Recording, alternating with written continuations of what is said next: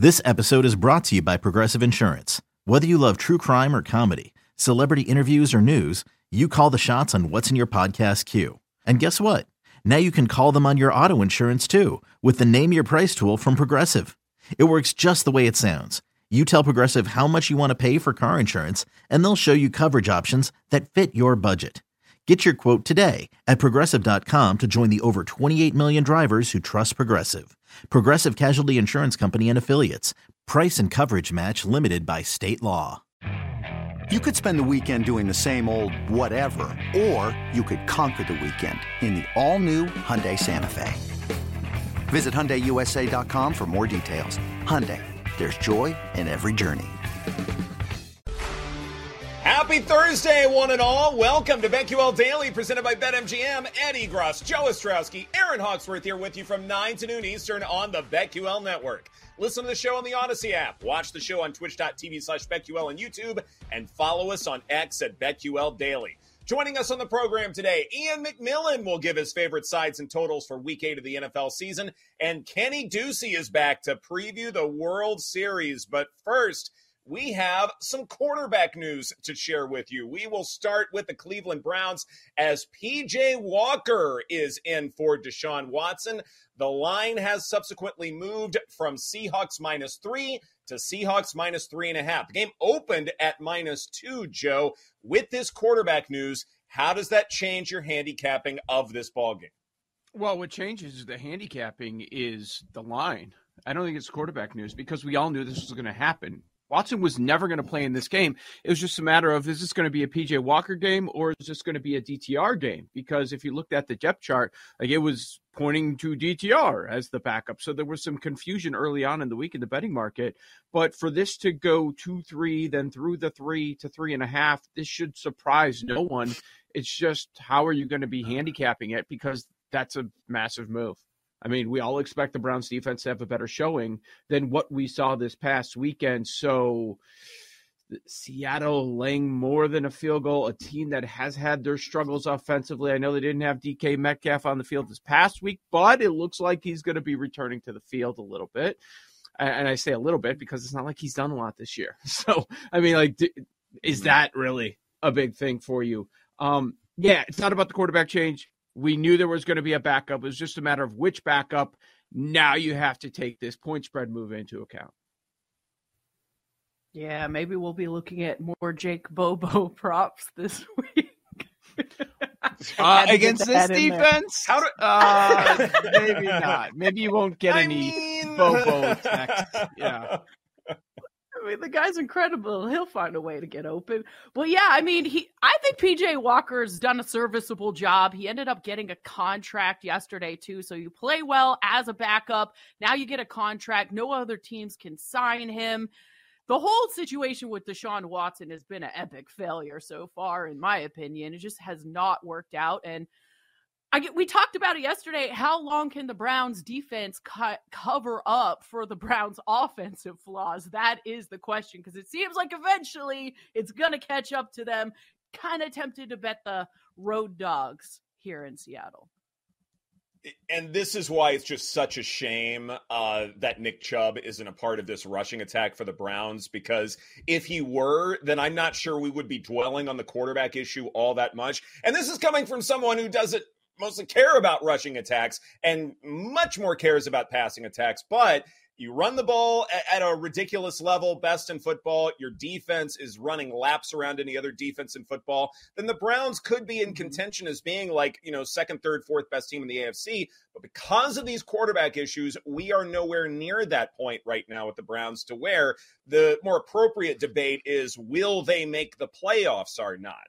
And to me, in this ball game, when I'm looking at this matchup, I care a lot less about what's going on at quarterback with the Browns. And I care much more, Joe, about something that you've brought up, and that is if the Seahawks have a Geno Smith problem. I have mentioned before that play action passing for Smith is really what makes him go. But 2 of the last 3 games, Geno Smith has had a negative EPA per dropback. And the one he didn't have that negative mark for was against the Cardinals. So should that really count in the grand scheme of things? I think the Seattle offense is where we should be focusing as far as determining who covers the spread. Yeah, I'm focusing on the total at this point too, though. I mean, it's a very low number. We're down to 38. Which team's scoring in this game? Is it the PJ Walker-led offense? I would bet not. Seahawks run defense. Aside from last week, they gave up a bunch on the ground. They've been terrific. You know, there were some numbers that were saying that they were the best. They're certainly top 5. I mean, PJ Walker was released by the Bears, and then you look at the Geno side. Yeah, they've had their issues. And what can they do well? Well, they can run the football. Are you going to do it in this game? I mean, I just don't know which offense is going to be able to do much. That's kind of where I'm going. And Ed, I think we should talk about the Cleveland side too. So the Chubb injury has been impactful to this offense. With a backup quarterback, you want to lean on the run game. Jerome Ford is now going to be out for this game. They're saying Kareem Hunt's going to play. He did not practice yesterday. It might be a Lions situation last week where he's going to be forced into a lot of action. But, you know, I know the Browns have been viewed as a plug-and-play offense when it comes to running backs. But when you get to the third and fourth guy is when it probably starts to matter a little bit.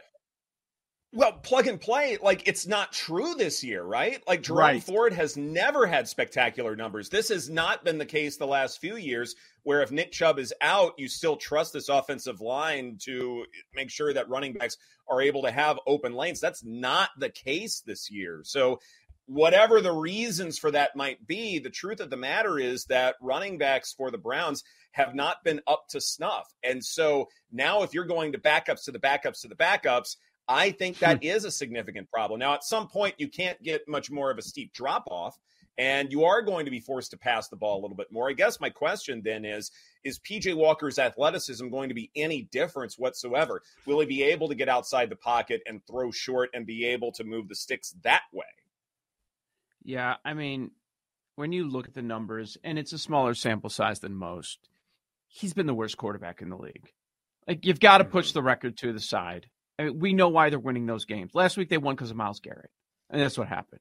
I mean, he's the worst. I don't know what else to tell you. Whatever metric you want to take a look at, EPA plus CPOE, like, he's dead last. He's 37 out of 37. He's worse than Pickett. He's worse than Aidan O'Connell. He's worse than Dobbs. So, yeah, I mean, I keep going back to that. I'm probably going to stay away from the point spread in this one, but the total on both sides, I find appealing with a couple of good defenses, Aaron. I know it is tempting because I could see like a 17-16 final, but then I could see it getting into the 20s and possibly going over. I don't know. Maybe I'll stick to props. Like, what do we expect out of Kenneth Walker in this game? He had a huge game last week, but it just seems tough to figure out this Browns team with PJ Walker.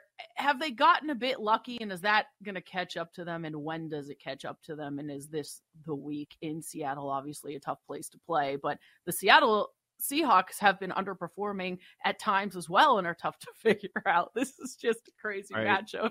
I need more time to assess. Maybe 24 hours before we get to our weekend slate on Football Friday. Exactly 24 hours. That's the time we get. I think also, too, when evaluating Seattle, the Uchenna Nwosu injury, I think, is also significant. I always consider him their best pass rusher, and certainly pass rushing on the Seahawks side. That's going to matter a great deal with a younger quarterback, an inexperienced quarterback here. So that's also an element that we will certainly talk about tomorrow on Football Friday. Meanwhile, other quarterback news. Brock Purdy for the 49ers is in concussion protocol. It looks like Sam Darnold will be starting for San Francisco. This line has also moved from Bengals plus 5.5 to plus 3.5. Let's hear from 49ers head coach Kyle Shanahan on his backup quarterback. I have as much confidence as Sam as I could have with someone that I haven't gotten into a real NFL game with. He was great in the offseason. He's been great here in these 7 weeks so far, and he's always ready to go. He's great in the meetings and stuff. He doesn't get many reps, as no backups do, but he does it well in the scout teams, always good in the meetings. And, we got mainly walkthrough today, so Brock's allowed to do some of the walkthrough. We got a couple of periods that aren't, so Sam will get those periods. We know it's going to be a challenge. We relish going on the road and playing in those kind of environments. it'll be a big challenge. We'll find out a lot about ourselves on Sunday. Kyle Shanahan and then Bengals quarterback Joe Burrow talking about the upcoming contest. I mentioned, Joe, that the line has moved by 2 points because of this quarterback news. Is 2 points correct? Is the MVP of the league worth 2 points?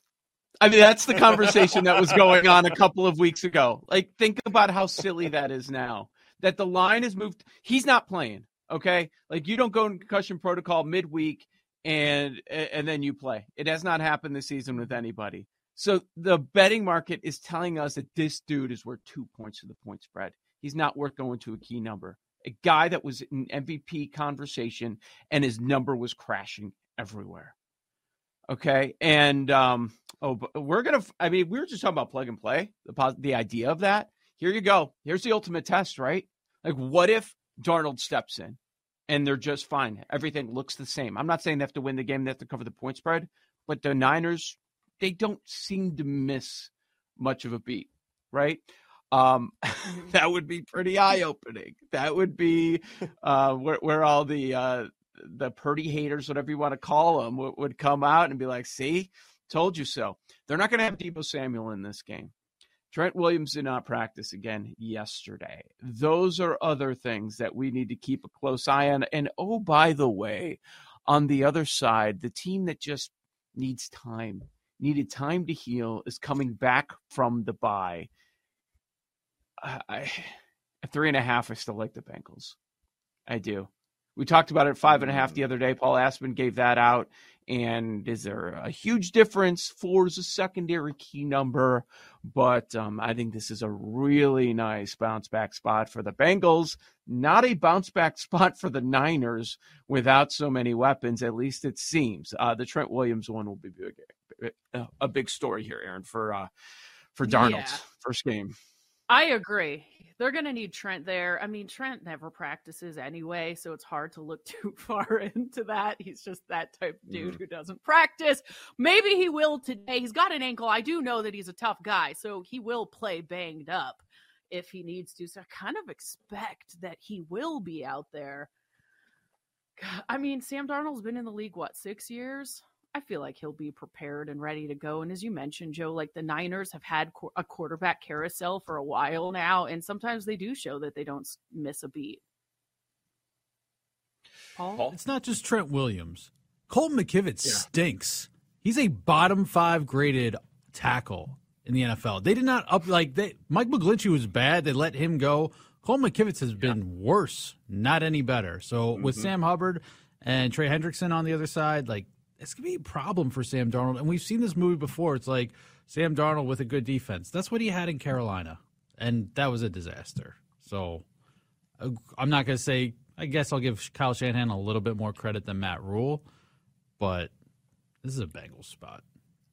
Oh, and it's I like Anarumo with a couple weeks to prepare for this game too. Don't you? Like we knew the situation. Coming off of a bye for sure. I think so. I've got a bet for you guys, and it's not about this game, but it's part of the grand scheme of things. Let's say that the 49ers still look excellent in this ball game, and they wax the floor with the Bengals. Do it with a backup quarterback in Sam Darnold. Doesn't that make Kyle Shanahan Coach of the Year? Don't you want to bet on that at 9-1 right here, right now? Because if the 49ers really are the best team in the NFC, get the 1 seed, win this game with all of this adversity, isn't he now the best coach in the NFL this year? Those are 2 different questions. Do I want to bet on him Coach of the Year, or is he the best coach in the NFL? I'd go with you on the latter. I'd love to have him on my team. I'd love to have him running my program. But is he going to win the Coach of the Year from these voters? No. I don't think so. If they won this game, because they're going to want talent that he has. Yeah, I would get the case. Much talent. Yeah. Well, if I get the thinking, I don't see them mopping the floor with the Bengals, so for that reason I wouldn't bet it. But under Ed's premise, I see the case. Yeah. There's always a case for him. There's always a case, right? I mean, he's phenomenal, but as we know, the best coaches don't win this award. That's it. It's the criteria that's been set by the voters. That's who runs Correct. it up. I mean, heck, we're talking about coaches who've won this award who may not be at their current posts not much longer. So that's Matt also Nagy, part of that consideration. Jason Garrett. Like there's clowns that have won this award. And that's why coaches win this award, right? Nobody was expecting you to do anything because you're not the best coach around. Everything comes together. Everything falls your way, right? And then they end up winning. And I'm not saying Dayball's bad. I'm not saying that. But it's just the expectations were too high for San Francisco coming in. I've heard a lot of people say Dayball's bad and shouldn't have won it last year. So I don't know if you would be wrong if you don't think he's that good. If you're looking at a spectrum, Dayball is probably closer to being fired than being a Super Bowl caliber coach. I think that's safe to say in terms of just the probability of these kinds of things. But maybe I'm wrong. Maybe he could, lead Daniel Jones and company really far in the playoffs. I doubt it, but hey, it could happen. There were things about him I was impressed by last year. But still, though, I think there's an argument to be made for Kyle Shanahan. But you need to bet on this now because if the 49ers do win big on Sunday, things change a lot and you lose that value. This is BetQL Daily presented by BetMGM. Coming up next, our favorite bets for Thursday night football between the Bucs and Bills. That's right here on the BetQL Network. We'll be right back with BetQL Daily, presented by BetMGM on the BetQL Network.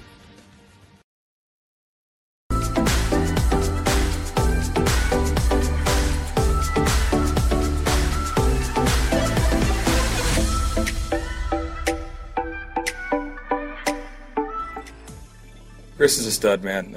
I said it from the beginning. He's a pro's pro.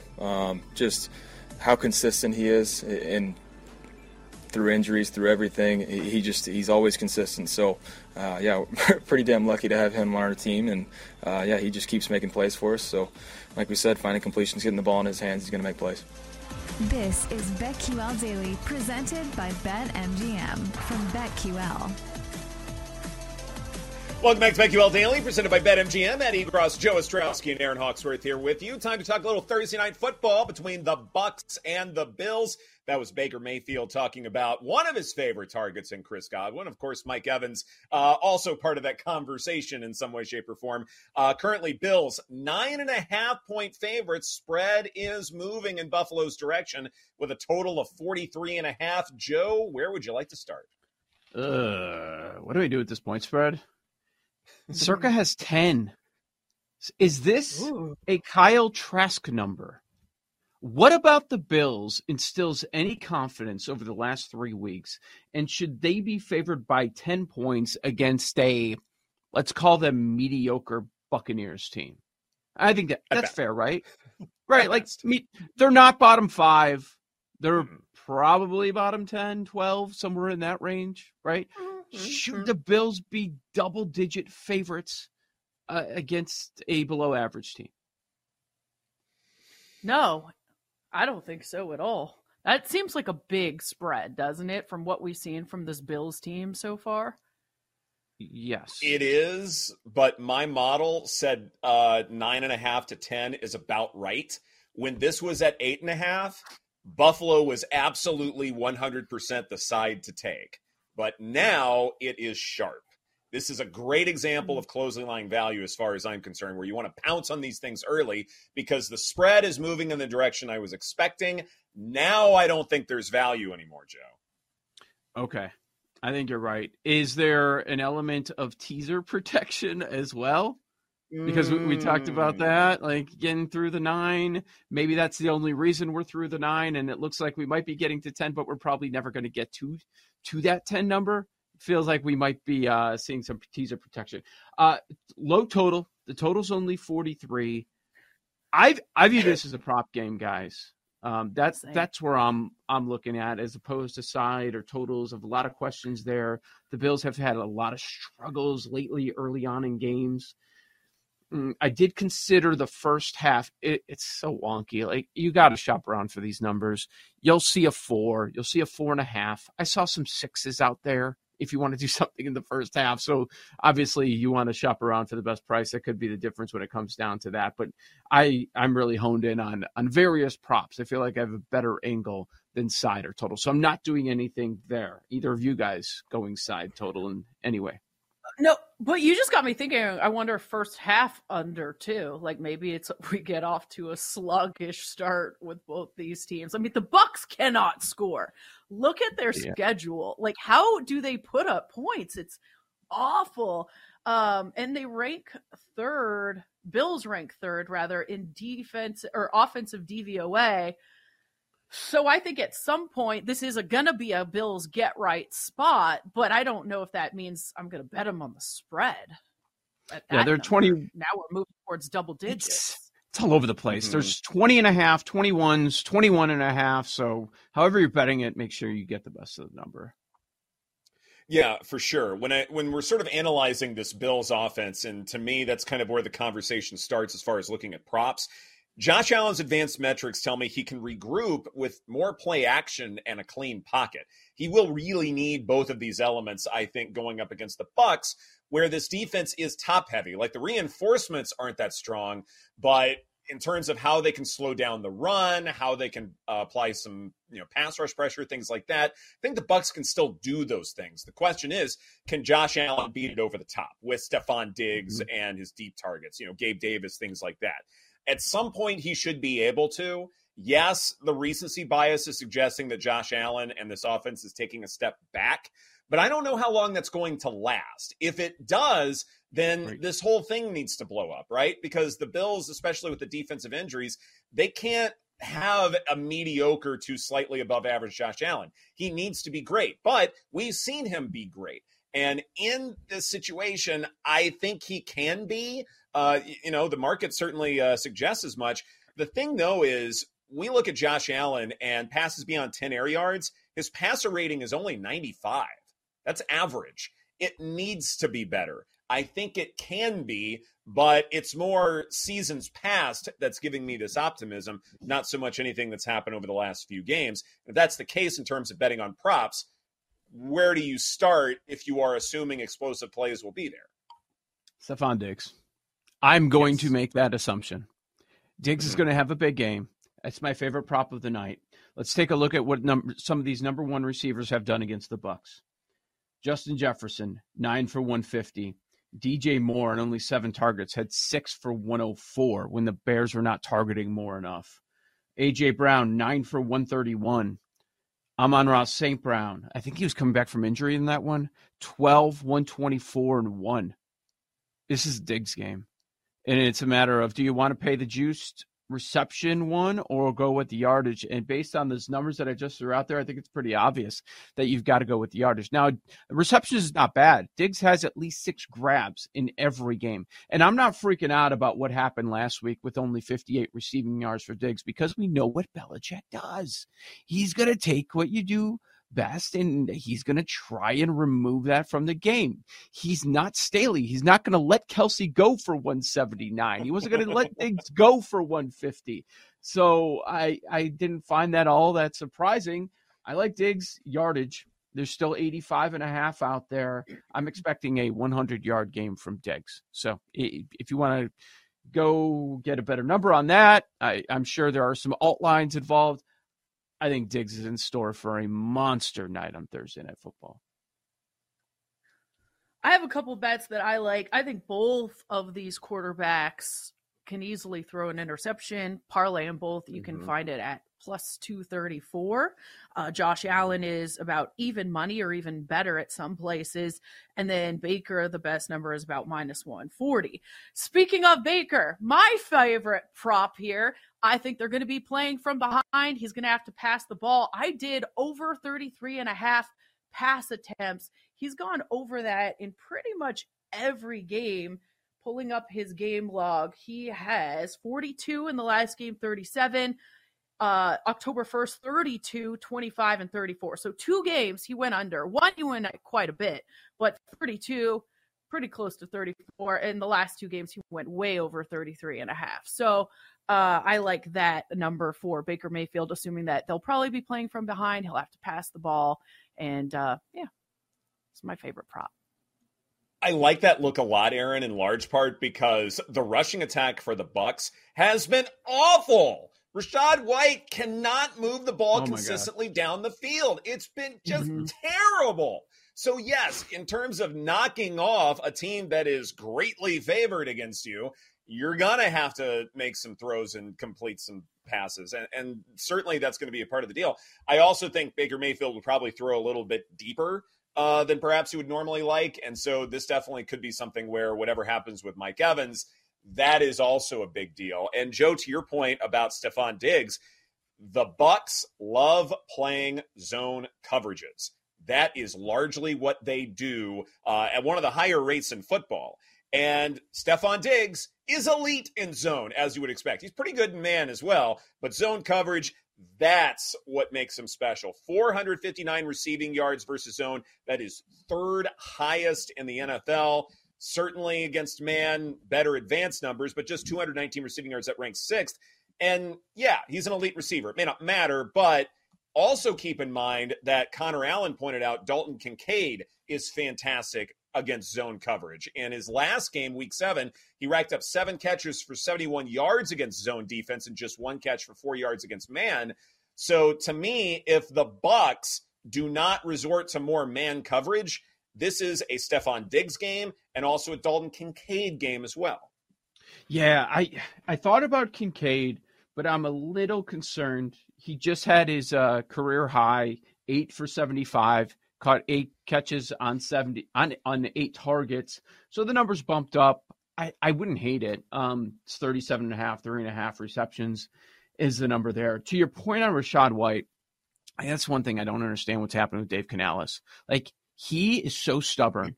Rachaad White, right to the middle of the pile again and again and again. Like, I just don't understand it. So I was looking at White unders.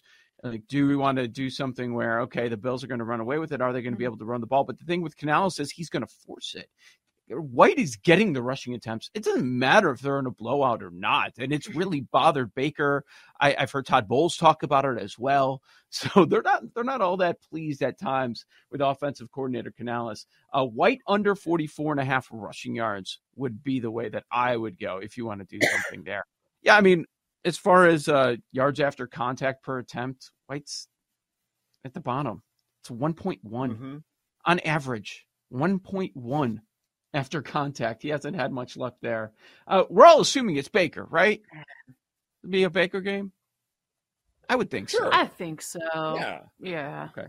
He's questionable. That's why I ask, and it keeps jumping up a little bit. Is that referring to his injury It's interesting that stats? Rashad... Yeah. Yes. Questionable as a good quarterback. It was. Rush attempts for Rachaad White, 12.5. He had 13 last week, 7 before that, and then 15, 14, 17, 17. So it does look like his production is going down a little bit too in terms of how many times they're getting. I don't know. What do you guys think? Would you look at under there? That seems like a sharp number to me. Under's only consideration. He's still getting carries when he shouldn't. So based on game script. So I don't know. He still had 14 carries when they lost to the Eagles 25-11. It has dipped a little. I'm not messing with the attempts. I'll mess on the actual. I agree. I'd look at the actual production, which is very poor. The only way I would go is under on the yards. And I understand in terms of the Bills defense kind of inviting the run a little bit more, but they're definitely going to do that in a game like this. Like, in some random universe, how do the Buccaneers win this game? It's because Baker Mayfield goes nuts. Don't you trust that a good bit more than Rachaad White going crazy? Like, yeah, it's a stretch both ways, but I trust Baker Mayfield more than I do Rachaad White, which is saying something. And okay, so let's play that out. Baker goes crazy game. Who benefits? Where's the ball going? Godwin also questionable, right? Cade Otton. Cade Otton. Yeah, that's it. You win, Aaron. I was that's waiting it. for that. I was waiting you for got Cade it. Otton. Yeah, I couldn't resist. That's it. Are you betting a Cade Otton anytime touchdown? Or first What's touchdown? the number? I probably should commit to the bet and can't just jump off shit now, right? 5-1 on Cade Otton. I will say, and I don't want to All take right. what we played. Well, first touchdown's 28. If you want to go that route, the way Baker was talking about Godwin coming in I have him circled for this game for a touchdown at least, a plus 260. Obviously, assuming he's up and healthy, but it sounds like he is going to play. What was he saying about Godwin? He's like, hey, we're lucky to have him. We need to get the ball to him. That sort of stuff. Yeah. Gosh. Cade Otton Here's my receiving question. at 26.5? That seems really high. Well, if Aaron does bet on Cade Otton first touchdown at 28-1, she is in Washington. I am in LA. What are the odds that I actually hear her scream in excitement all the way here if this happens? Yeah, or throw my phone at the TV if I don't bet it and it happens. I could be screaming for a different reason.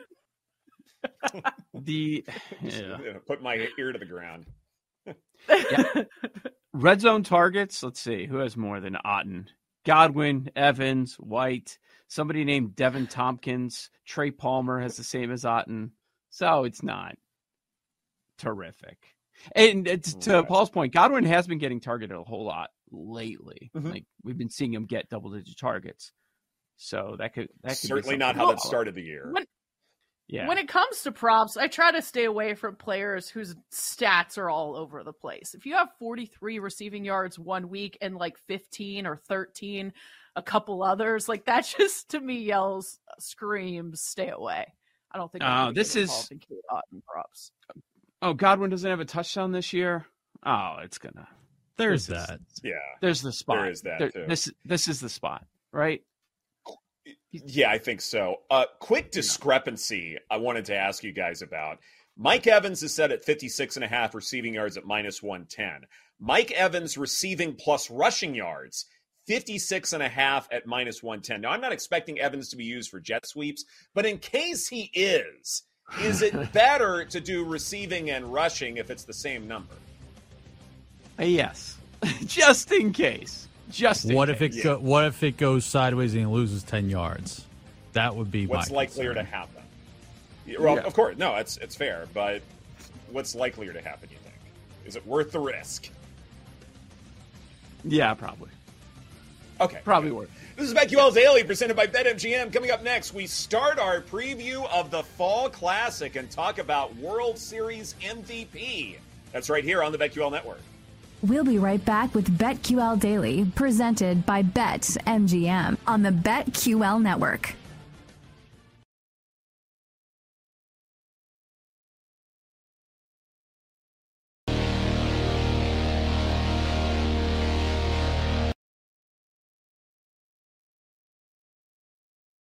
This is what you dream about.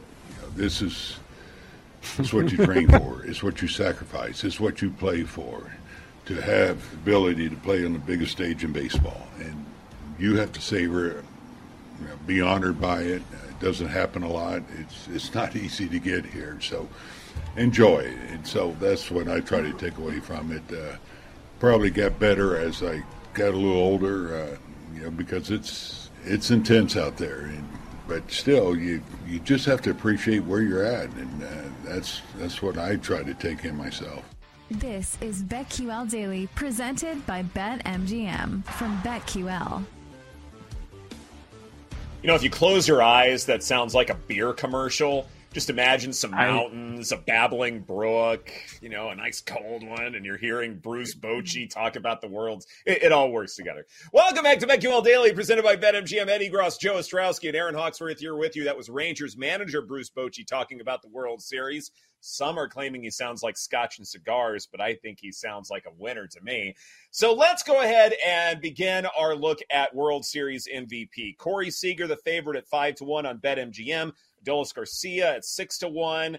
Corbin Carroll, the first Diamondbacks hitter, listed at plus 950. Joe, what stands out to you here? All right, let's talk about what we're looking for. I think that's a good jumping point. Now, first off, we can go over the winners. Jeremy Pena last year, Jorge Soler, Corey Seager in 2020, Strasburg in 2019, Steve Pearce 2018, George Springer was awesome in 2017, Ben Zobrist in 2016. That one was a clutch play. And in some of these, you're looking for clutch plays. 2021, when we hit on Soler on the show, that was a clutch play too. It was home runs, but it was 3 go-ahead home runs. And that's why he ended up being the guy who's getting a ton of at-bats. He was at the top of the order that year. I'm looking for home run hitters. You can't project clutch. I mean, good luck doing it. Maybe you can figure out where they are in the order and think they might be in a good chance of driving runs, because that is certainly looked at. Sometimes it's guys that just hit 400. Like last year, Jeremy Pena hit 400, and that was part of his case. A couple years ago when Seager won it, he hit 400 in that series. So impactful home runs and the ability to be up in a big spot, which is almost impossible to predict, but I'm looking at the guys ahead of them in the order, which can put them in that big spot. That's where I'm looking, guys. Are we considering pitchers at all? I'm looking at home run hitters. Yeah, I looked at home run hitters, hits, who's been hot, and did consider, well, if you were hot in the ALCS, will that continue? Maybe it will cool off a bit. So I like your process, Joe. I definitely trust you since you did hit on the Soler a couple years ago. So this is obviously not my area of expertise, but I looked at guys who can hit and come up big. I have not been looking at any pitchers. I think offensive performance is largely the name of the game, especially in a World Series like this one, where, yeah, you've got some outstanding arms here, but we're not talking about Jacob deGrom. We're not talking about 100% Max Scherzer. We're not talking about aces. And we remember the World Series really well, where you had that pitcher or pair of pitchers who are obviously going to dominate. And I'm just not sure that we are going to see arms that can go to that kind of level. This is not a Curt Schilling, Randy Johnson kind of a World Series. This is one where we're going to have a hitter, maybe a younger hitter, come through in clutch situations, especially with some traffic in front of him. And I think that's the guy who I'm going to be eyeing as far as who to bet on. Now, one thing that I have done, and I get that I'm dangerously running into small sample size theater, but Joe, one of the things that I did was I looked at just postseason stats and looked at StatCast numbers. If you only go by what's been done in October, the hitter that qualifies with the second highest xWOBA is Christian Walker. And I think that's where the conversation ought to begin. And I know he's someone we talked about a good bit yesterday with Sean Zerillo, but the more I look into it, the more I'm buying into Christian Walker's possibilities. Now, another thing we should mention, and I know this is obvious guy talking here, but obvious guy says, pick a player from the winning team of the World Series. That's also a big deal. So maybe you start with who you think will win this, and then which hitter will come up in clutch situations. Also, too, when we're talking about Christian Walker, xWOBA-WOBA difference is more than 80 points in his favor. So assuming these things enjoy positive regression, I think Walker is due for a big bounce back. And if you're betting on the series, which we will do in our next later on in the show, I look at this and say, if you think the Diamondbacks are going to win this thing, isn't it because Christian Walker has a powerful bat? Yeah. And the perception is that, yes, Walker is terrific, heart of that lineup, big part of the reason they ended up getting here. But has anybody been talking about Christian Walker throughout the playoffs? He's kind of fallen back, right? And now we're starting to get some value on some of these Walker props. So for MVP, he's sitting at around 20-1. Sean Zerillo mentioned him as potential RBI leader, right? I think that's, plus 950 you can find there for Walker. Most home runs, also 9-1 in the World Series. So, yes, Walker is one of those names that I've circled. We'll get to it coming up, but that what you mentioned about figuring out the winner and then moving forward, you're right. I'm having a tough time doing that, though. Like, I don't have a strong opinion on who's going to end up winning the series. So that's the problem for me. Let's bring up Alek Thomas. Don't we have to? The number is so good. So good. And he does lead Arizona in playoff home runs. He's got 4, and he's 35-1. There is a potential that he ends up not starting some games, but, OPS, he's second highest on the team in the playoffs. That number is just too juicy to me, and it reminds me of past winners.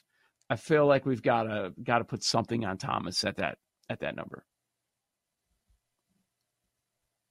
What about the as chalkier? far as go ahead, Aaron. the chalkier numbers? Are you like, is there a range that you look for, Joe? I mean, I'm not looking at 10-1 or shorter. Okay. Yeah, there's just too many. This goes too deep. There's too many names that could potentially win this. And yeah, most likely winner, is it Garcia? Of course it is. He's on the favorite, and he won the ALCS MVP, and he has by far the most postseason home runs between the two teams. It is most likely to be Garcia. But am I going to bet on it in a short number? Am I going to bet on Corey Seager in a short number because he has a reputation, because he's won this award already? He did hit a few playoff home runs. No, because there's just no value. I mean, you're expecting someone to continue this home run barrage for a whole other series. When do you see that in the regular season? Like, right. Several home runs, okay, in a few games, okay, that's awesome. But does that carry over to the next series against elite competition? It almost never does, right? Like, if it did, then this would be headline news, and we would be talking about it to this day if it happened in the regular season. So I think a lot of these things do regress over time, especially going up against different pitchers. But I'm curious about platoon splits, because Nathan Eovaldi is going to go for the Rangers in Game 1, a righty. Does that mean that you want to look at powerful left-handed bats for the Diamondbacks? And we mentioned Alek Thomas would fit that description, but Corbin Carroll, not high on the power list, but he is a lefty, and he is someone who can manufacture steals, extra bases, things like that. Corbin Carroll, yeah, it's a slightly shorter number, but is there some play to be had there with him, Thomas, or maybe another lefty? Yeah, we'll get to it with some of the other categories, because Carroll, the obvious favorite for stolen base leader there. I was considering Carroll, and it's not like he hasn't hit any home runs in the postseason. As surprising as these playoffs have been, would it surprise anyone if Carroll, who does have a couple homers here recently, if the on-base guy, the stolen base guy, ends up being the power guy in this series? Could happen.